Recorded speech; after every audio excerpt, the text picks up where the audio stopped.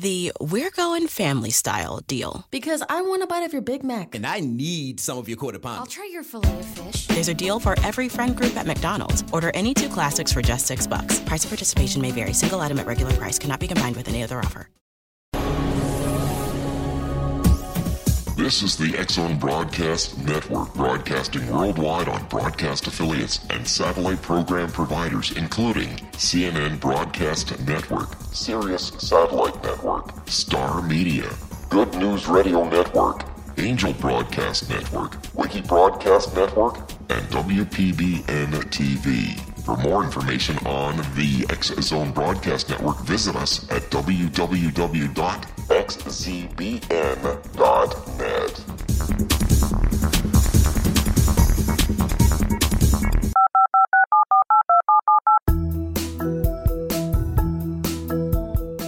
Did you know that when you're on the road with limited data or Wi-Fi, you can still listen to the X-Zone Radio Show with Rob McConnell, The Science of Magic with Gwilda Wiyaka, X-1, Dimension X, Space Patrol, and every minute of the X-Zone Broadcast Network by calling 213-401-0080, courtesy of Audio Now. No smartphone, app, or internet needed. It saves your data plan, and it's free if you have unlimited minutes.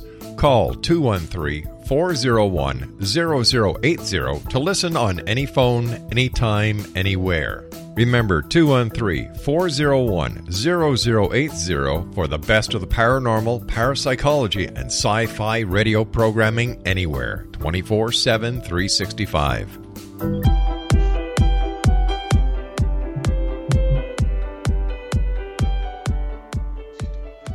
Hi, you curious minds out there in Radio Land. Welcome to CC with BB, Connecting with Coincidence, with Dr. Bernie Beitman, MD. This is the only radio show in the world dedicated to the study of coincidences, synchronicity, and serendipity. We are coming to you through X-Zone Radio, located in downtown beautiful Hamilton, Ontario. Nice and cold there right now, Canada, and broadcasting all over the world. I am a psychiatrist. I help people with medications and psychotherapy. I work with both the brain and the mind. One of the things I like to do in high school and college is run back kickoffs and punts in football. It's kind of a strange thing for a psychiatrist to think about having done, but it was one of my favorite things in the world to do, was to make long runs and make touchdowns out of them. The reason I tell you that now is because there was one day, a Thursday evening, my junior year in college, when for some reason I left the guys practicing for the Johns Hopkins football game that Saturday, and I set up a pair of tackling dummies off to the side under the lights, and those 2 tackling dummies put right next to each other, walked about 5 yards, 10 yards away from them, turned my back, put my football in my arms, cradled it in my arms, turned around, and ran quickly between those 2 tackling dummies. I didn't know why I was doing that, but I did it again a second time, walked the 10 yards, turned around, cradled the ball in my arms, turned around again, and sprinted between the 2 tackling dummies. It was kind of a strange feeling, but then I went back and played with the guys, and we went on to play Johns Hopkins. It was an away game in Baltimore, and we were kind of being pretty good that day, scored a little bit, but I was the punt returner, and I was a little bit peeved with their punter, because he wasn't kicking the ball very well. They were short punts, and I wanted to have a long punt, so maybe I could return one. So finally, there was a nice high arcing punt. And I heard the announcer at the football stadium saying, "Wow, and Jack got a great punt off." It was such a good punt that I had to turn my back to the guys coming after me and catch the ball over my shoulder. As I caught the ball over my shoulder, I turned around, and there coming straight at me were two Johns Hopkins players right next to each other, just the same way that I had looked at those tackling dummies 2 days before, one right next to the other.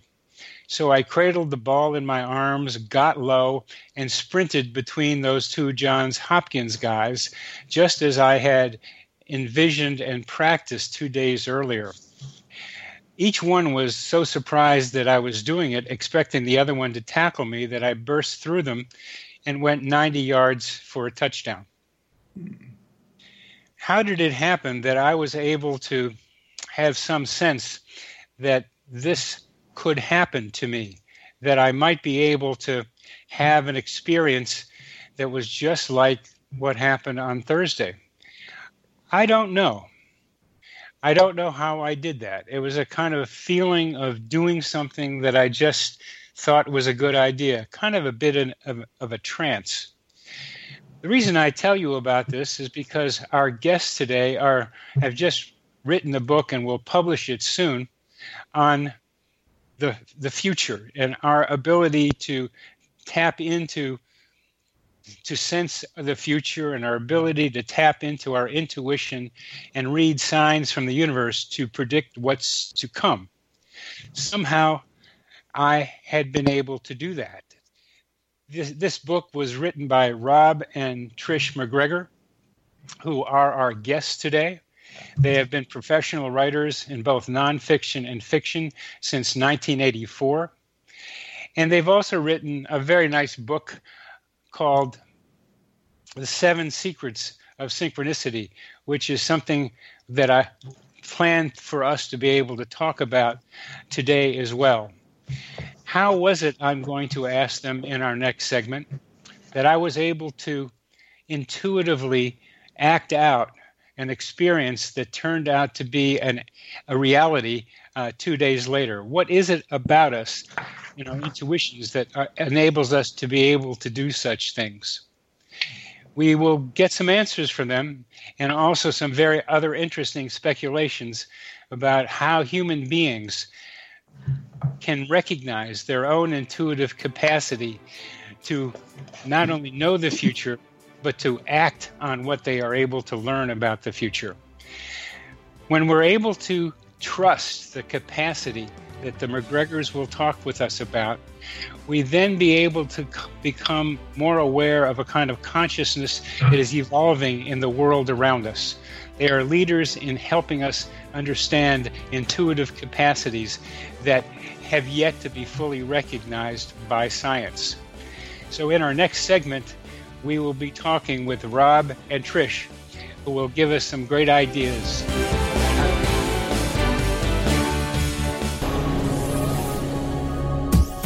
This is the X-Zone Broadcast Network, broadcasting worldwide on broadcast affiliates and satellite program providers, including CNN Broadcast Network, Sirius Satellite Network, Star Media, Good News Radio Network, Angel Broadcast Network, Wiki Broadcast Network, and WPBN TV. For more information on the X-Zone Broadcast Network, visit us at www.xzbn.net.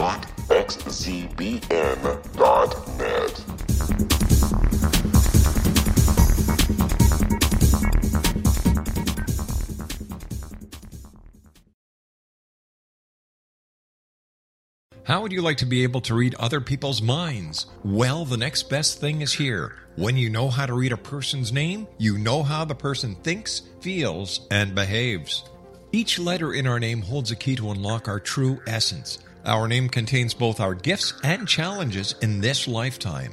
Mnemology science discovers personality secrets hidden in the placement of the letters of our names, including the first and last impression people remember about us. Sharon shows us how to interpret the arrangement of letters as outlined in her book, Know the Name, Know the Person.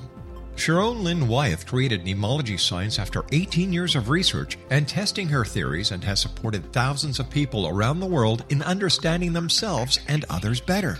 You'll enjoy Sharon's unique teachings as she shares her system to learn the gifts behind your given birth name. Even if you don't like your birth name, there are jewels in this book.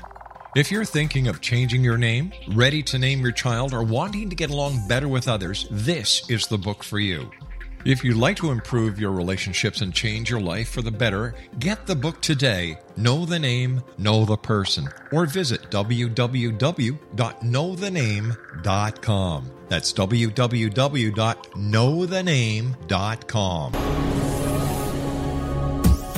This is the X-Zone Broadcast Network, broadcasting worldwide on broadcast affiliates and satellite program providers, including CNN Broadcast Network, Sirius Satellite Network, Star Media, Good News Radio Network, Angel Broadcast Network, Wiki Broadcast Network, and WPBN TV. For more information on the X-Zone Broadcast Network, visit us at www.xzbn.net.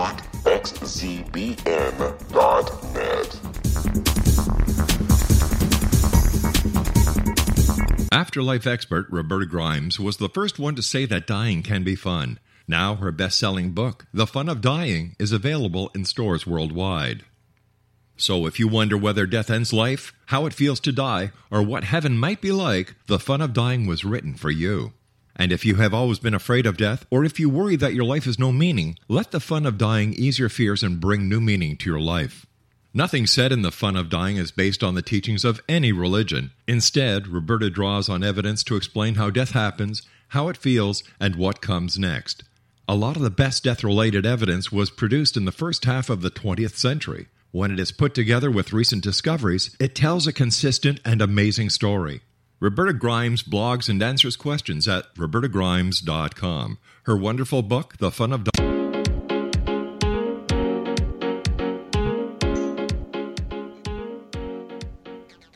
Welcome back to CC with BB, Connecting with Coincidence with Dr. Bernie Beitman, MD. Today we have our very special guests, Trish and Rob MacGregor, who are releasing a book in January, in just a little while, Sensing the Future, How to Tap into Your Intuition and Read Signs from the Universe to Predict What's to Come. Welcome, Rob and Trish. It's a pleasure after all these years to talk directly with both of you. It's great to talk to you, Bernie. Good to hear your voice. Thank you very much. What led you to write this book at this time? We felt compelled. Now, compelled is very important. That's an intuitive sense, and trying to figure out what makes us do what we do is important to me as a psychiatrist and psychotherapist. But what are these compels that you know to respond to? How do you know? This just felt like the right book at the right time. And what kind of experience, Rob, how did it come to you? Well, I guess it could relate it to one of the 7 secrets of synchronicity that we wrote about in that book. And it's about the heart, that synchronicity are deeply entwined with our emotions. And it just felt like this was the time to do that book, taking just one of those aspects of synchronicity and expanding it. We consider precognition and telepathy aspects of synchronicity, so that's how we look at it. Oh, I do too, and so did Jung. And just for the fun of talking about word definitions, I'm trying to suggest that we go back to Jung's original definition of synchronicity. Not that he didn't also include a lot of other ideas, but the current Jungian use of the word synchronicity is for those meaningful coincidences that help us develop psychologically, that help us develop our ability to individuate, to become ourselves. That's the current Jungian way of using that term synchronicity. The others, I like to be able to use the way you're talking about it. It's just use the word precognition and use the word telepathy rather than use synchronicity to cover both of them. But on the other hand, it's so important to recognize that coincidences, synchronicities, alert us to these capacities that we don't know we have. What's interesting is if you ask people, just like do a general thing like we did one day at the dog park. I asked a bunch of people if they knew what precognition was, and it was shocking the number of people who didn't. Yes, what we find is that people understand the term premonition or omen, but not necessarily precognition. That sort of surprised us, and a lot of people have sort of a negative sense about the term omen as something that they don't really want to see the future because it sounds like it's... With no fees or minimums and no overdraft fees, banking with Capital One is the easiest decision in the history of decisions. Even easier than choosing Charles Barkley in a pickup game. We'll take Barkley. Ha! First pick. Sorry, kids. Yep, even easier than that. With no fees or minimums and no overdraft fees, is it even a decision? Okay, here's the plan. Pass me the ball every time. This is banking reimagined. What's in your wallet? Terms apply. See CapitalOne.com/bank for details. Capital One N.A. member FDIC. An omen of something bad. Yeah, ominous. Mm-hmm. Right. Omen comes from the word meaning bird. Oh, I didn't know that. That's interesting. It's like birds were omens of things happening. Jung described birds flying over a man's house as he was dying. And there are a lot of different stories of birds predicting possibilities. In the book, we describe one such thing involving an owl. We used to live on a lake that had growing owls. They're little birds.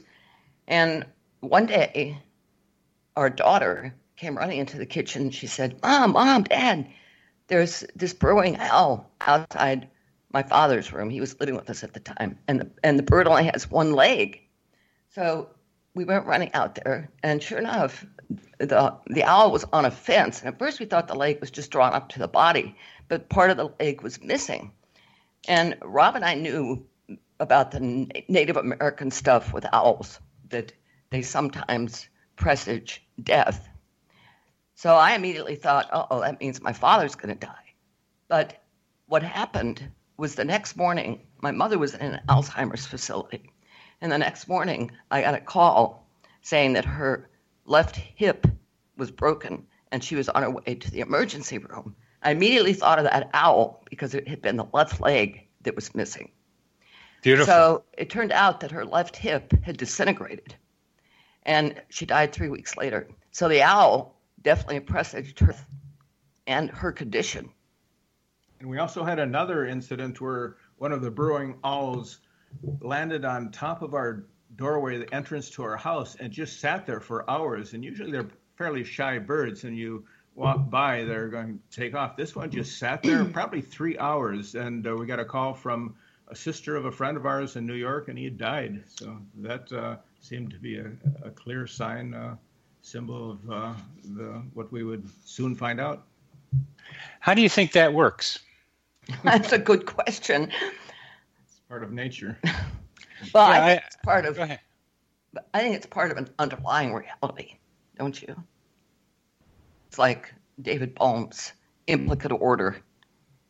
Yeah, an underlying reality that exists just below the level of consciousness, and synchronicity is a way of connecting between our conscious everyday realities and that deeper reality, that deeper existence.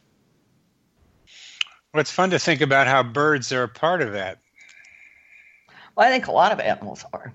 In the 1990s, a co-author and I went to a book conference. We had just written a book on the tarot. And when we were in the room, Phyllis suddenly squealed and she goes, "Oh my God, a bee just stung me." And I thought, a bee? I mean, nothing was open in the room. And sure enough, there was a dead bee in the sink. So we looked at each other and she said, "Uh-oh, what does this mean?" And what it meant was we were going to get stung. And sure enough, our books never arrived. But the bee knew. So how's that work? Well, I don't. Why do you say the bee knew? Well, in other words, the bee sting. My sense is that we were going to get stung, and so when Phyllis and I went downstairs to where the conference area was, the woman in charge of the conference says, "Oh, ladies, it's so good to see you. Your books haven't arrived, but they'll be here tomorrow." And Phyllis and I knew that the books were never going to arrive because we got stung. The metaphor. The bee, in essence, played an unconscious role. Right. Yeah, we're so much more connected to our environment, and everybody says that, and we're more, not everybody, but a lot of people say that, but it's such a general phrase that everything's connected. Trying to understand the ways in which things are connected is what I'm trying to do. And that bee and being stung by the books not arriving are somehow subconsciously connected. They're connected by meaning, which is the way Jung described synchronicity, that it's an acausal connecting principle, which means that the two elements, the bee sting and the books not arriving, are not related causally, but they're related by meaning. And Phyllis and I both recognized it. Now, if we had been less cognizant, it would have just been a bee sting. Yeah, it would have just been a bee sting. In writing this book, what are some of the major ideas you hope to communicate to the people reading? Well, I think the essence is that premonitions, precognition is something that's innate in all of us. It just has to be developed. All of us are not going to become psychic readers or mediums, but we can use, and that's not really what the book is about. It's about using it personally, developing your own abilities, and the first step of that is just awareness and accepting this as an ability. That's a big step for a lot of people. Some people are actually will get angry if you talk about precognition and say this is impossible. This is not the way the world works, because they think that you're saying that it's something that's set in stone, which is not. It's just patterns, possibilities. Yet we have the sense that those possibilities, once they're imagined, seem more likely. Right. But it's odd that how we somehow sense these things, that there's something going to happen, even though we don't have any proof of it. For example, years ago, we lost a cat. The cat just disappeared, and we had no idea where that cat was. And for some reason, I had this strong sense that I told Trish, that cat will be back by midnight Saturday night. I don't know why I said that, but I just had a strong sensation of it. About 1 minute to midnight, we heard a knock on our door, and there was our next door neighbor holding our cat. She said she had just come home, and the cat was outside your door. She knew it was missing.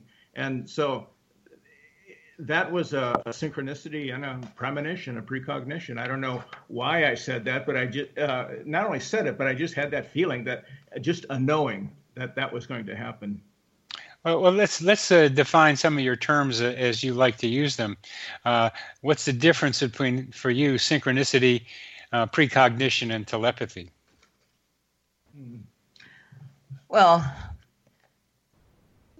we look at those aspects of the paranormal as being under the umbrella of synchronicity, because there's no acausal effect. And telepathy, of course, is just something that picking up something that is coming to you from another source at the same time. For example, if you think somebody is going to call you and that person calls, is that a precognition or telepathy? Very close. I mean, it maybe at the time the person was putting in your number is when you thought about that person. So it'd be telepathy. Another case that is both synchronicity and precognition that happened to me is this is an unusual story. It starts with a man coming to my door, and he owned a lawn service, and he asked me if I would be interested in his service to take care of our yard, landscaping, lawn cutting. And I said, no, we already have somebody. And I talked to him for a couple minutes, then he went on his way. a couple of days later, it was winter in South Florida, and I was a big windsurfer at that time, and I went out windsurfing on a lake in our neighborhood, and I made a mistake. I went out with my billfold in the shorts I was wearing, and when I came back in, no billfold. And at first I thought, well, maybe I just left it on the shore in the car. No. I realized I lost it in the lake. However, again, I had this sense of knowing that I'm going to get back that billfold. And I don't know why. Again, I just was very confident that it is going to happen. I made no effort to disconnect any of the credit cards or try to get a new license, because I just had a sense that that was going to. Well, we're coming near to the end of this segment. Let me quickly. So we'll finish this up at the next segment. The question of the lost money, because it's an important question. We all lose money, and we want to be able to find it. So we'll pick it up, and we'll be back after a short break.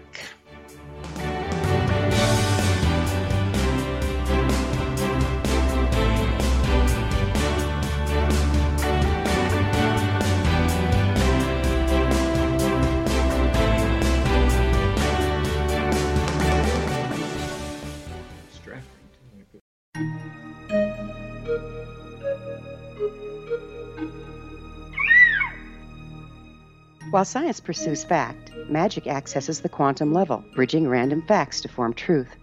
As long as science and magic remain separate and polarized, the truth cannot be known. I'm Gwilda Wiyaka. Join me on the Science of Magic radio program, dedicated to unification and evolution of consciousness. During each episode, I'll be speaking with experienced and respected scientists and mystics. From astrologers to astronomers, from medical doctors to shaman, the scientific method to dowsing and intuition, we'll weave together information from seemingly divergent practices to promote unity and enlightenment. Join me, Gwilda Wiyaka, and the Science of Magic right here on the Mutual Broadcast Network. For more information, visit www.thescienceofmagic.net. Gibbs A. Williams, Ph.D., is a practicing psychoanalyst, supervisor, researcher, and author in New York City. Much of his life has been dedicated to understanding nature and the uses of meaningful coincidences or synchronicities. His radical and original non-Jungian, non-mystical, non-magical theory of synchronicities illuminates much of the fog surrounding this challenging and perplexing topic. His ideas and manners are fresh, presented in a style that is both entertaining and highly informative.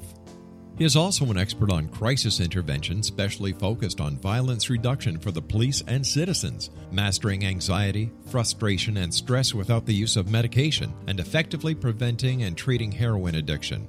Dr. Williams can be contacted at his email address at gwilliamsny11@aol.com or visit his website at. Wouldn't you love to know the secret to everything? Well then, meet Dr. Kimberly McGeorge and her cutting-edge breakthrough knowledge that combines science with possibility. Dr. Kimberly brings real-life answers and healing to those open to alternative solutions. She teaches solution-based programs and classes that will change all areas of your life forever. Specializing in conscious creation, intuitive readings, and energy medicine, you can rapidly shift health, relationships, business, and money and abundance challenges quickly. Receive her best-selling book, Secret to Everything, at no cost by going to secrettoeverything.com/X-Zone. That's right, transformation can start now. Just go to secrettoeverything.com/X-Zone and receive Dr. Kimberly's book for free. Afterlife expert Roberta Grimes was the first one to say that dying can be fun. Now her best-selling book, The Fun of Dying, is available in stores worldwide. So if you wonder whether death ends life, how it feels to die, or what heaven might be like, The Fun of Dying was written for you. And if you have always been afraid of death, or if you worry that your life has no meaning, let The Fun of Dying ease your fears and bring new meaning to your life. Nothing said in The Fun of Dying is based on the teachings of any religion. Instead, Roberta draws on evidence to explain how death happens, how it feels, and what comes next. A lot of the best death-related evidence was produced in the first half of the 20th century. When it is put together with recent discoveries, it tells a consistent and amazing story. Roberta Grimes blogs and answers questions at robertagrimes.com. Her wonderful book, The Fun of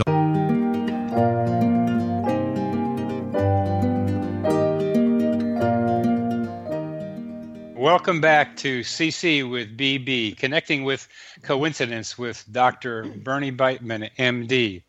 Today I have the delightful opportunity to talk with Trish and Rob MacGregor about their new book about our abilities to look into the future, our precognitive capacities, abilities that we all have, and with Trish and Rob are trying to be able to teach us and encourage us to believe that we have these possible capacities.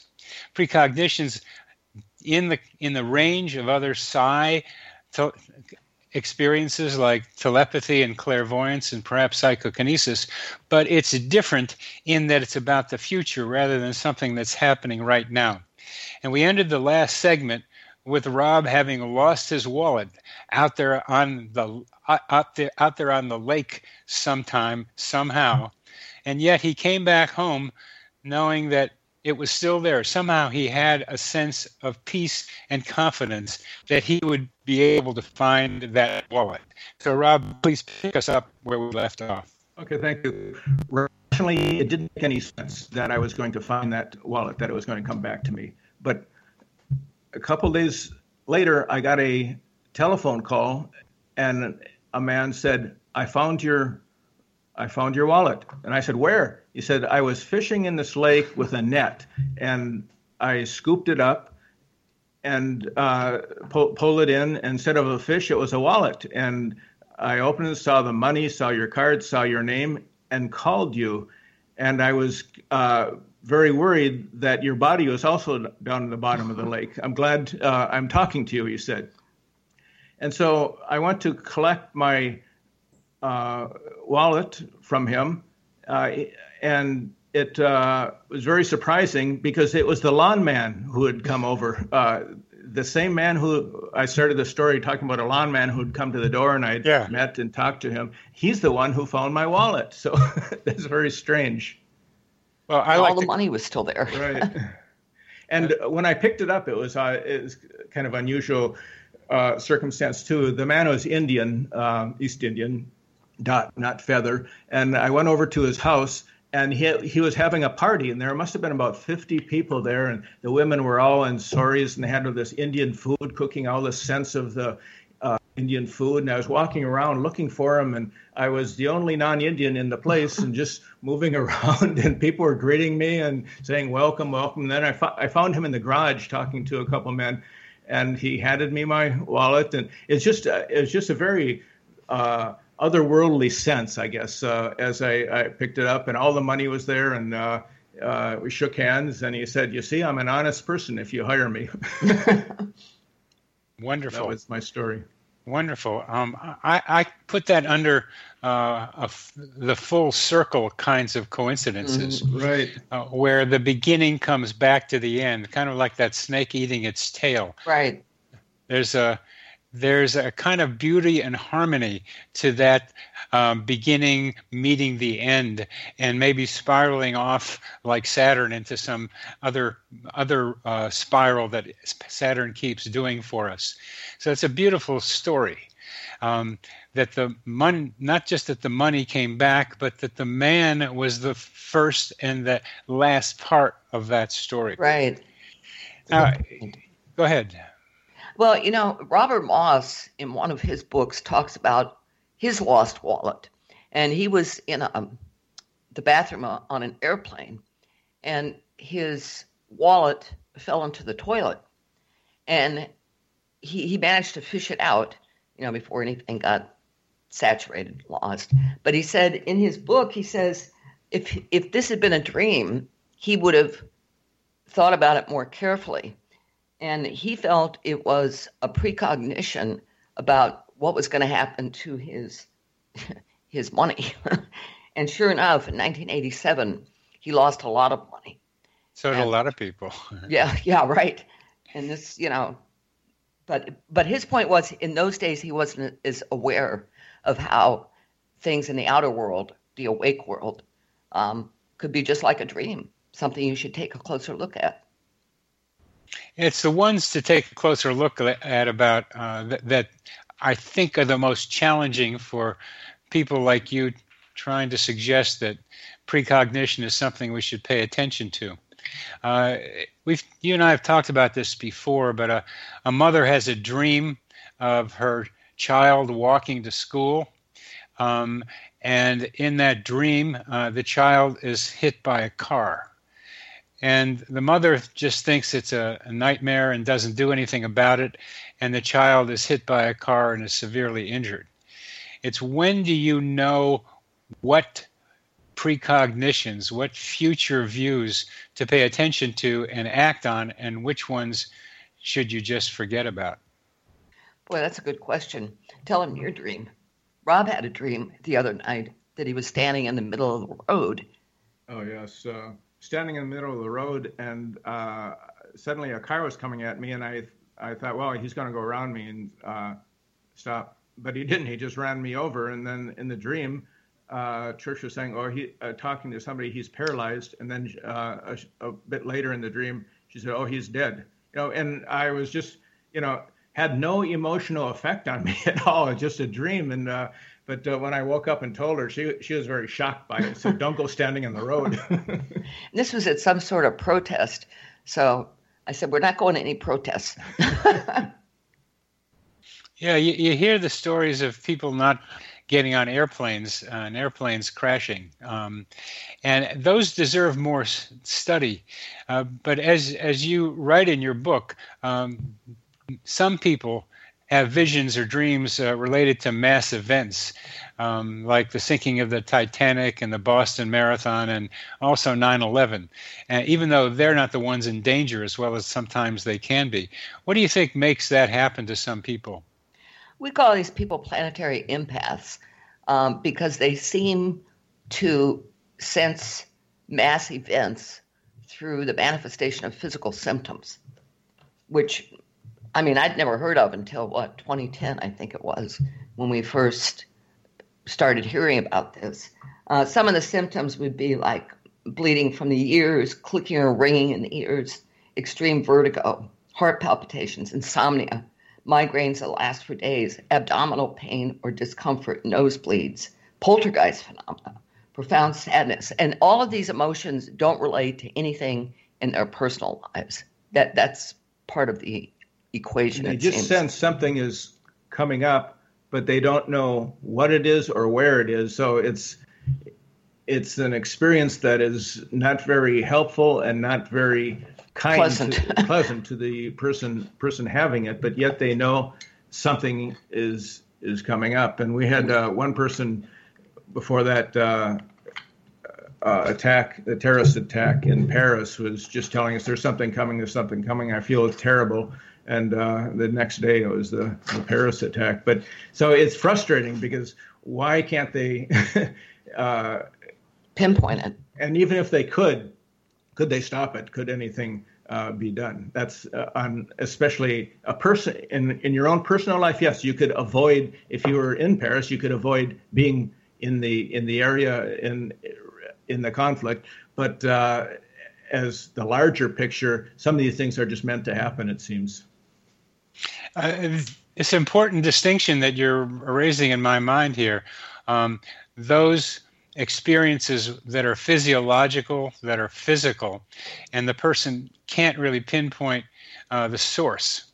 I had that with my father when he was choking on his own blood 3,000 miles away, and I was choking on something that I couldn't get out of my throat. And I didn't know what that choking was when I was choking, but I found out the next day from my brother that my father had died choking on his own blood. Now that is a physiological experience without knowing the referent, without knowing the source.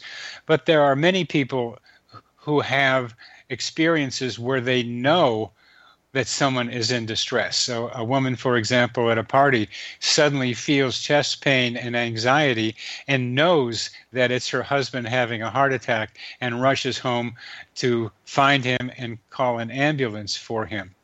In his book, Telepathic Impressions, Ian Stevenson describes both kinds of of telepathic experiences.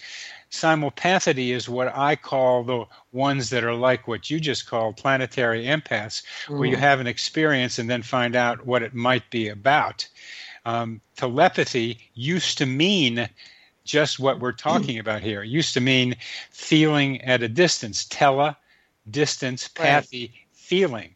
But I've invented the term simulpathity for the original definition because it's more about feeling than cognition. Telepathy has become more cognitive. So what do you say about the people who do have images and dreams of 9/11, of other disasters, of maybe the Titanic, and then they know it's going to happen, not that they can do anything about it? Well, actually, with the Titanic, a number of people did do something about it. They didn't get on the ship. Yeah, again, they couldn't stop the event from happening, but they could change their own life, change their own futures. Yes. And see, go ahead. Your experience, Bernard, was personal in that it was your father. With these empaths, it's rarely personal. It's there's something coming. You know, it's that sense of foreboding that may not be connected to you at all. And yet, with the Titanic and perhaps airplanes, it is. But it's not personal. It's an event taking place in social reality, not something like a connection between my father and me. Right. But I'm trying to draw a parallel between the two because I love the term you have with planetary empath, because I tend to be somewhat of an empath myself with some of my psychotherapy patients, and I like to see the term expanded into the broader arena because I don't see any reason why it shouldn't be. That's interesting. Well, Jung certainly was empathic with a lot of his patients. I'm trying to. There was one particular case where I believe he was in a hotel room. Yes, and he felt a severe pain in the front or in the back of his head. Yes, and the man had been shot. The man had shot himself and shot himself through the back of the head. And yes, that's one of that's a kind of what I'll call simulpathity experience for Jung. Another illustration of his ability to feel with what other people are feeling. Bernard, I was wondering, have you looked into the aspect of the trickster related to synchronicity?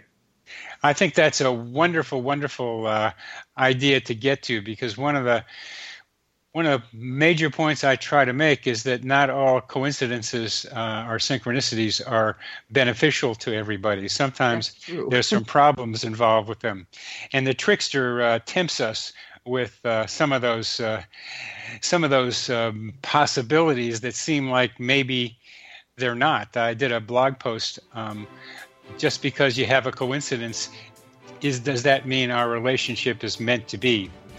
And maybe it isn't. So we'll get back to that subject, the trickster, because it's so much fun to think about the trickster throughout cultures and in our own culture here too. So I've got a good trickster story too. Good. We'll go to it, and we'll be back with you, Rob and Trish MacGregor, after this short break.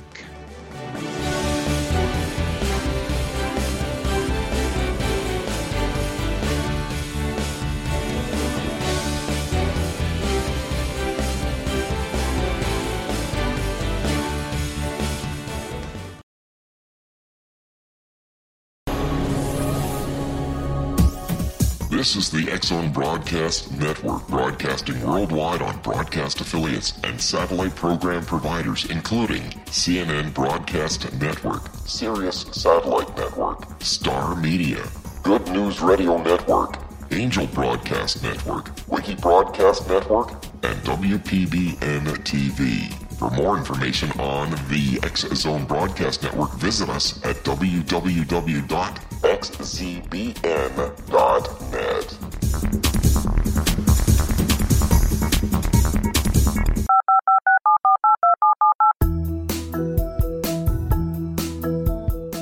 Did you know that when you're on the road with limited data or Wi-Fi, you can still listen to the X-Zone radio show with Rob McConnell, The Science of Magic with Gwilda Wiyaka, X-1, Dimension X, Space Patrol, and every minute of the X-Zone Broadcast Network by calling 213-401-0080, courtesy of Audio Now.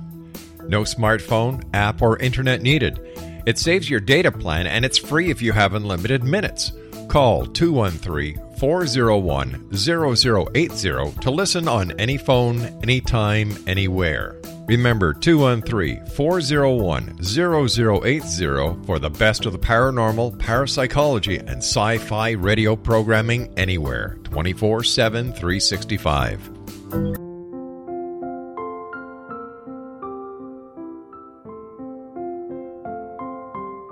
I am Dr. Carl O'Helvey, founder, president of a new cancer foundation focusing on evidence-based physical, mental, and spiritual interventions, including natural cancer cures, prayer, meditation, affirmations, nutrition, and other related holistic cancer prevention and cure modalities.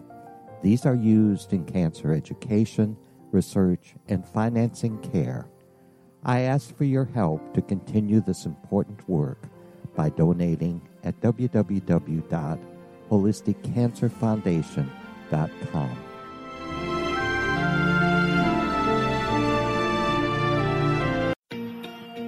Wouldn't you love to know the secret to everything? Well then, meet Dr. Kimberly McGeorge and her cutting-edge breakthrough knowledge that combines science with possibility.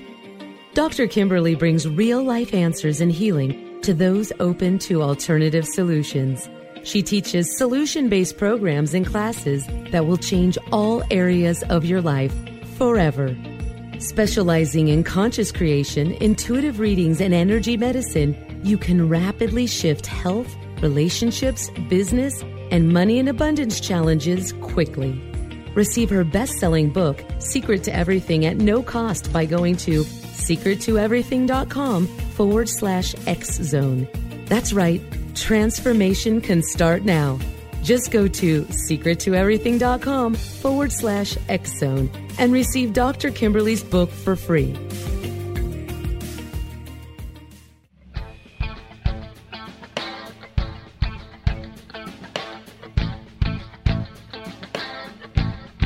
What Happened in Benghazi is revealed by Nicholas Genix, author of Obama, Islam, and Benghazi. He informs the American people that President Obama deceived them by advocating a strong foreign policy prior to the 2012 presidential election, and Hillary Clinton supported this deception.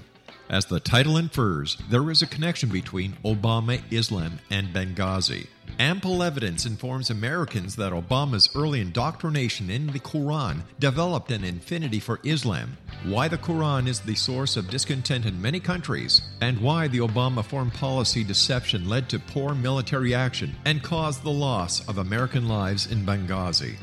Genix provides 36 questions for the Select Committee on Benghazi to validate if Americans are justified to mistrust President Obama and Hillary Clinton. An overview of Obama, Islam, and Benghazi is presented on the website www.futureofgodamen.com. That's www.futureofgodamen.com. You're listening to the X-Zone Broadcast Network, www.xzbn.net.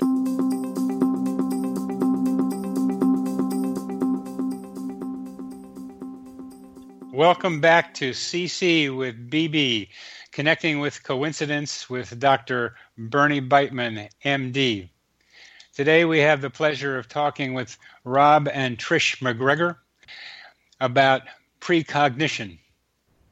Their newest book, coming out in January, Sensing the Future, How to Tap into Your Intuition and Read Signs from the Universe to Predict What's to Come.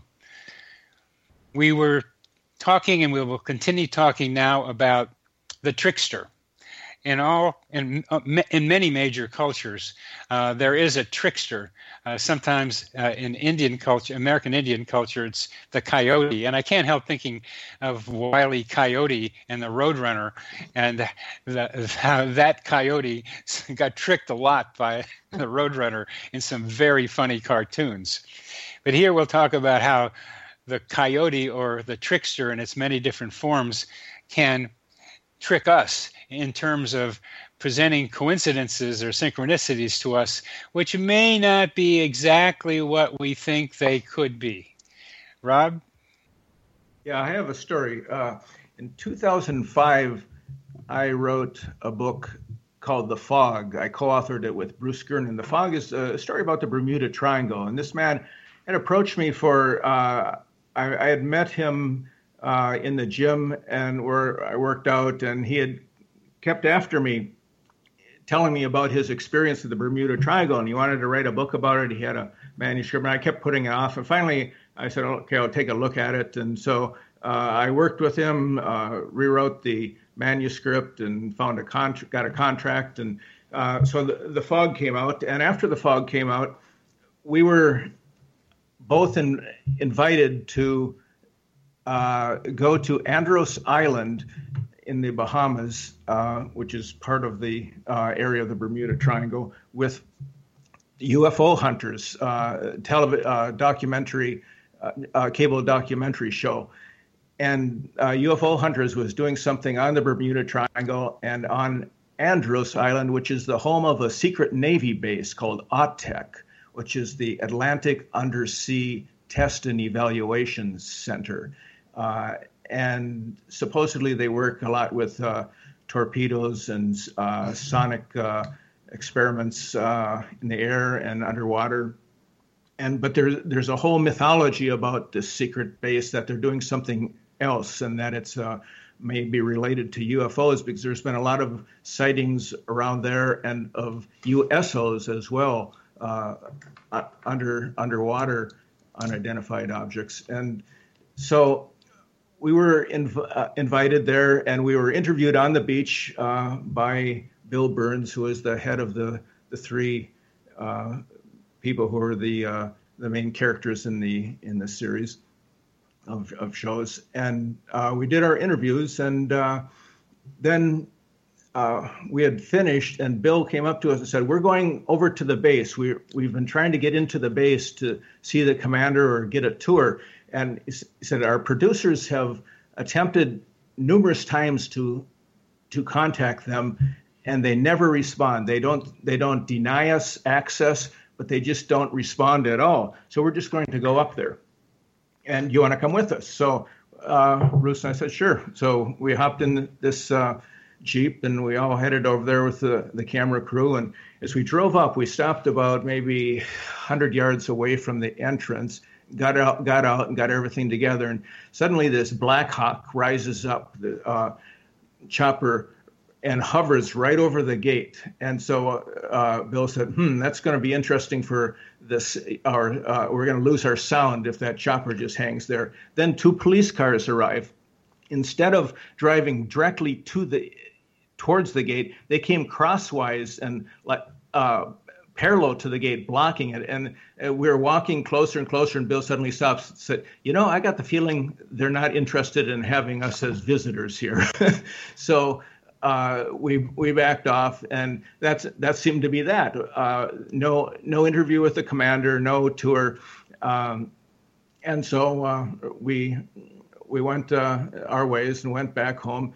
So 4 months later, Trish and I are helping our daughter move to college, into her college dorm room. We're in Sarasota, Florida, on the opposite coast of Florida from where we live.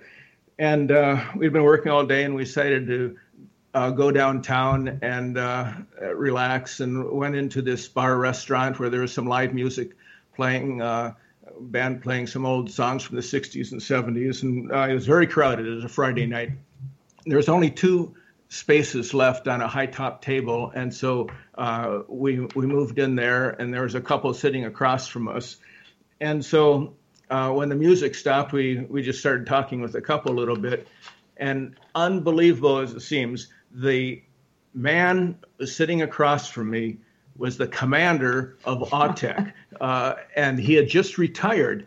And so we started talking, and I told him about the show, and he was very fascinated, very interested, but also very closed-mouthed about exactly what's going on there. But he was very friendly and very curious, and so it was just an unusual synchronicity. So usually a synchronicity is something you think about, and it materializes in a physical event in the real world. But this is something that was 4 months apart, and it also was the result of an action, a goal. We attempt to contact this person in the physical world, and then it manifests in a very strange way 4 months later. So that's a different kind of synchronicity, and a trickster synchronicity. Why do you call it trickster? Because it was like a joke on us.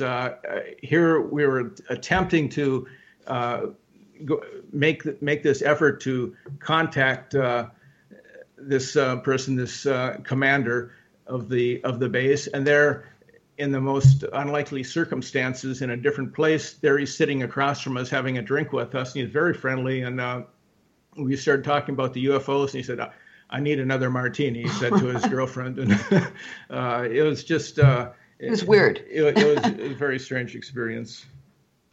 It was a trick because you got what you wanted, but you still didn't get what you wanted. You didn't exactly.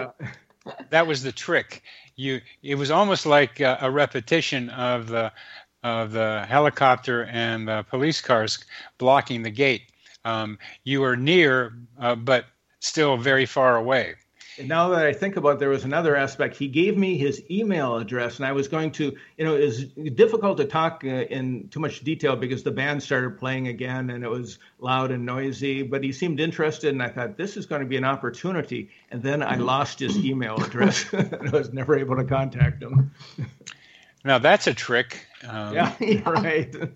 You played on yourself, because here he gave you his email address, which meant maybe he would continue talking with you. Right. And so here you got in your own way of following it up, or maybe you weren't interested anymore. Oh, we were interested. Yeah. We were interested, but... Yeah, very interested. And we found it very frustrating. You got in... What's curious to me is I wouldn't call this trickster. The trickster ones are ones that fool you into thinking it's one thing, but it really turns out to be something else. Like our relationship is meant to be because of all these coincidences. That's a kind of a trickster thing. This is you asked, you didn't get it the first time, you got it the second time. And then when you got it the second time and were given the opportunity to go through the gate, possibly, you lost the key to the gate. Right. Yeah, that's interesting. That's interesting, yeah. And the way I think about what happened to you is that you were pretty energizing the idea of talking with this guy or somebody like him. I mean, that was a lot to go there and try to be able to get through the gate. And I think we have this human GPS capacity, which allows us to get to places where there are people, things, or ideas that we need or want. But we get there without knowing how we got there. It's something like what you're talking about with precognition. It's something intuitive, but it's more behavioral than it is kind of emotional or intellectual or cognitive. We have an intuitive pull or a compel, the kind of compel that made you do your book, something in that area that pulls us, that drives us, to guides us to where we want to go. And I have lots of stories like this where people want something and somehow end up in the right place at the right time to be able to get what they're looking for, but they don't know how they got there. I like that idea of intuitive GPS. Yes. That's a good description. Well, I think that's, I thank you. I think there's lots of stories, and it'd be great if you kept collecting one of those, and maybe you'll have some of those, and maybe you'll have one of those intuitive compels to write another book, this one about intuitive GPS. Yeah, it's a good title too, Bernard. Intuitive. Okay, well, you guys put out those books a lot faster than I do, so it may be worth doing. So we're going to be wrapping up our show in just a bit. And just want to tell you what a pleasure it's been to, after all our emails, to be able to talk with you directly and be able to get people to know something about your book. Please tell us the title and the publisher, and then we'll sign off. It's called Sensing the Future, How to Tap into Your Intuition and Read Signs from the Universe to Predict What's to Come. Go ahead. I'm sorry? And in that book, people can begin to learn how to use that capacity. Exactly. And it's published by Page Street Publishing. It'll be out January 10th. All right. Thank you very, very much for being with us on the show CC with BB. Until next time, more coincidences. Bye-bye.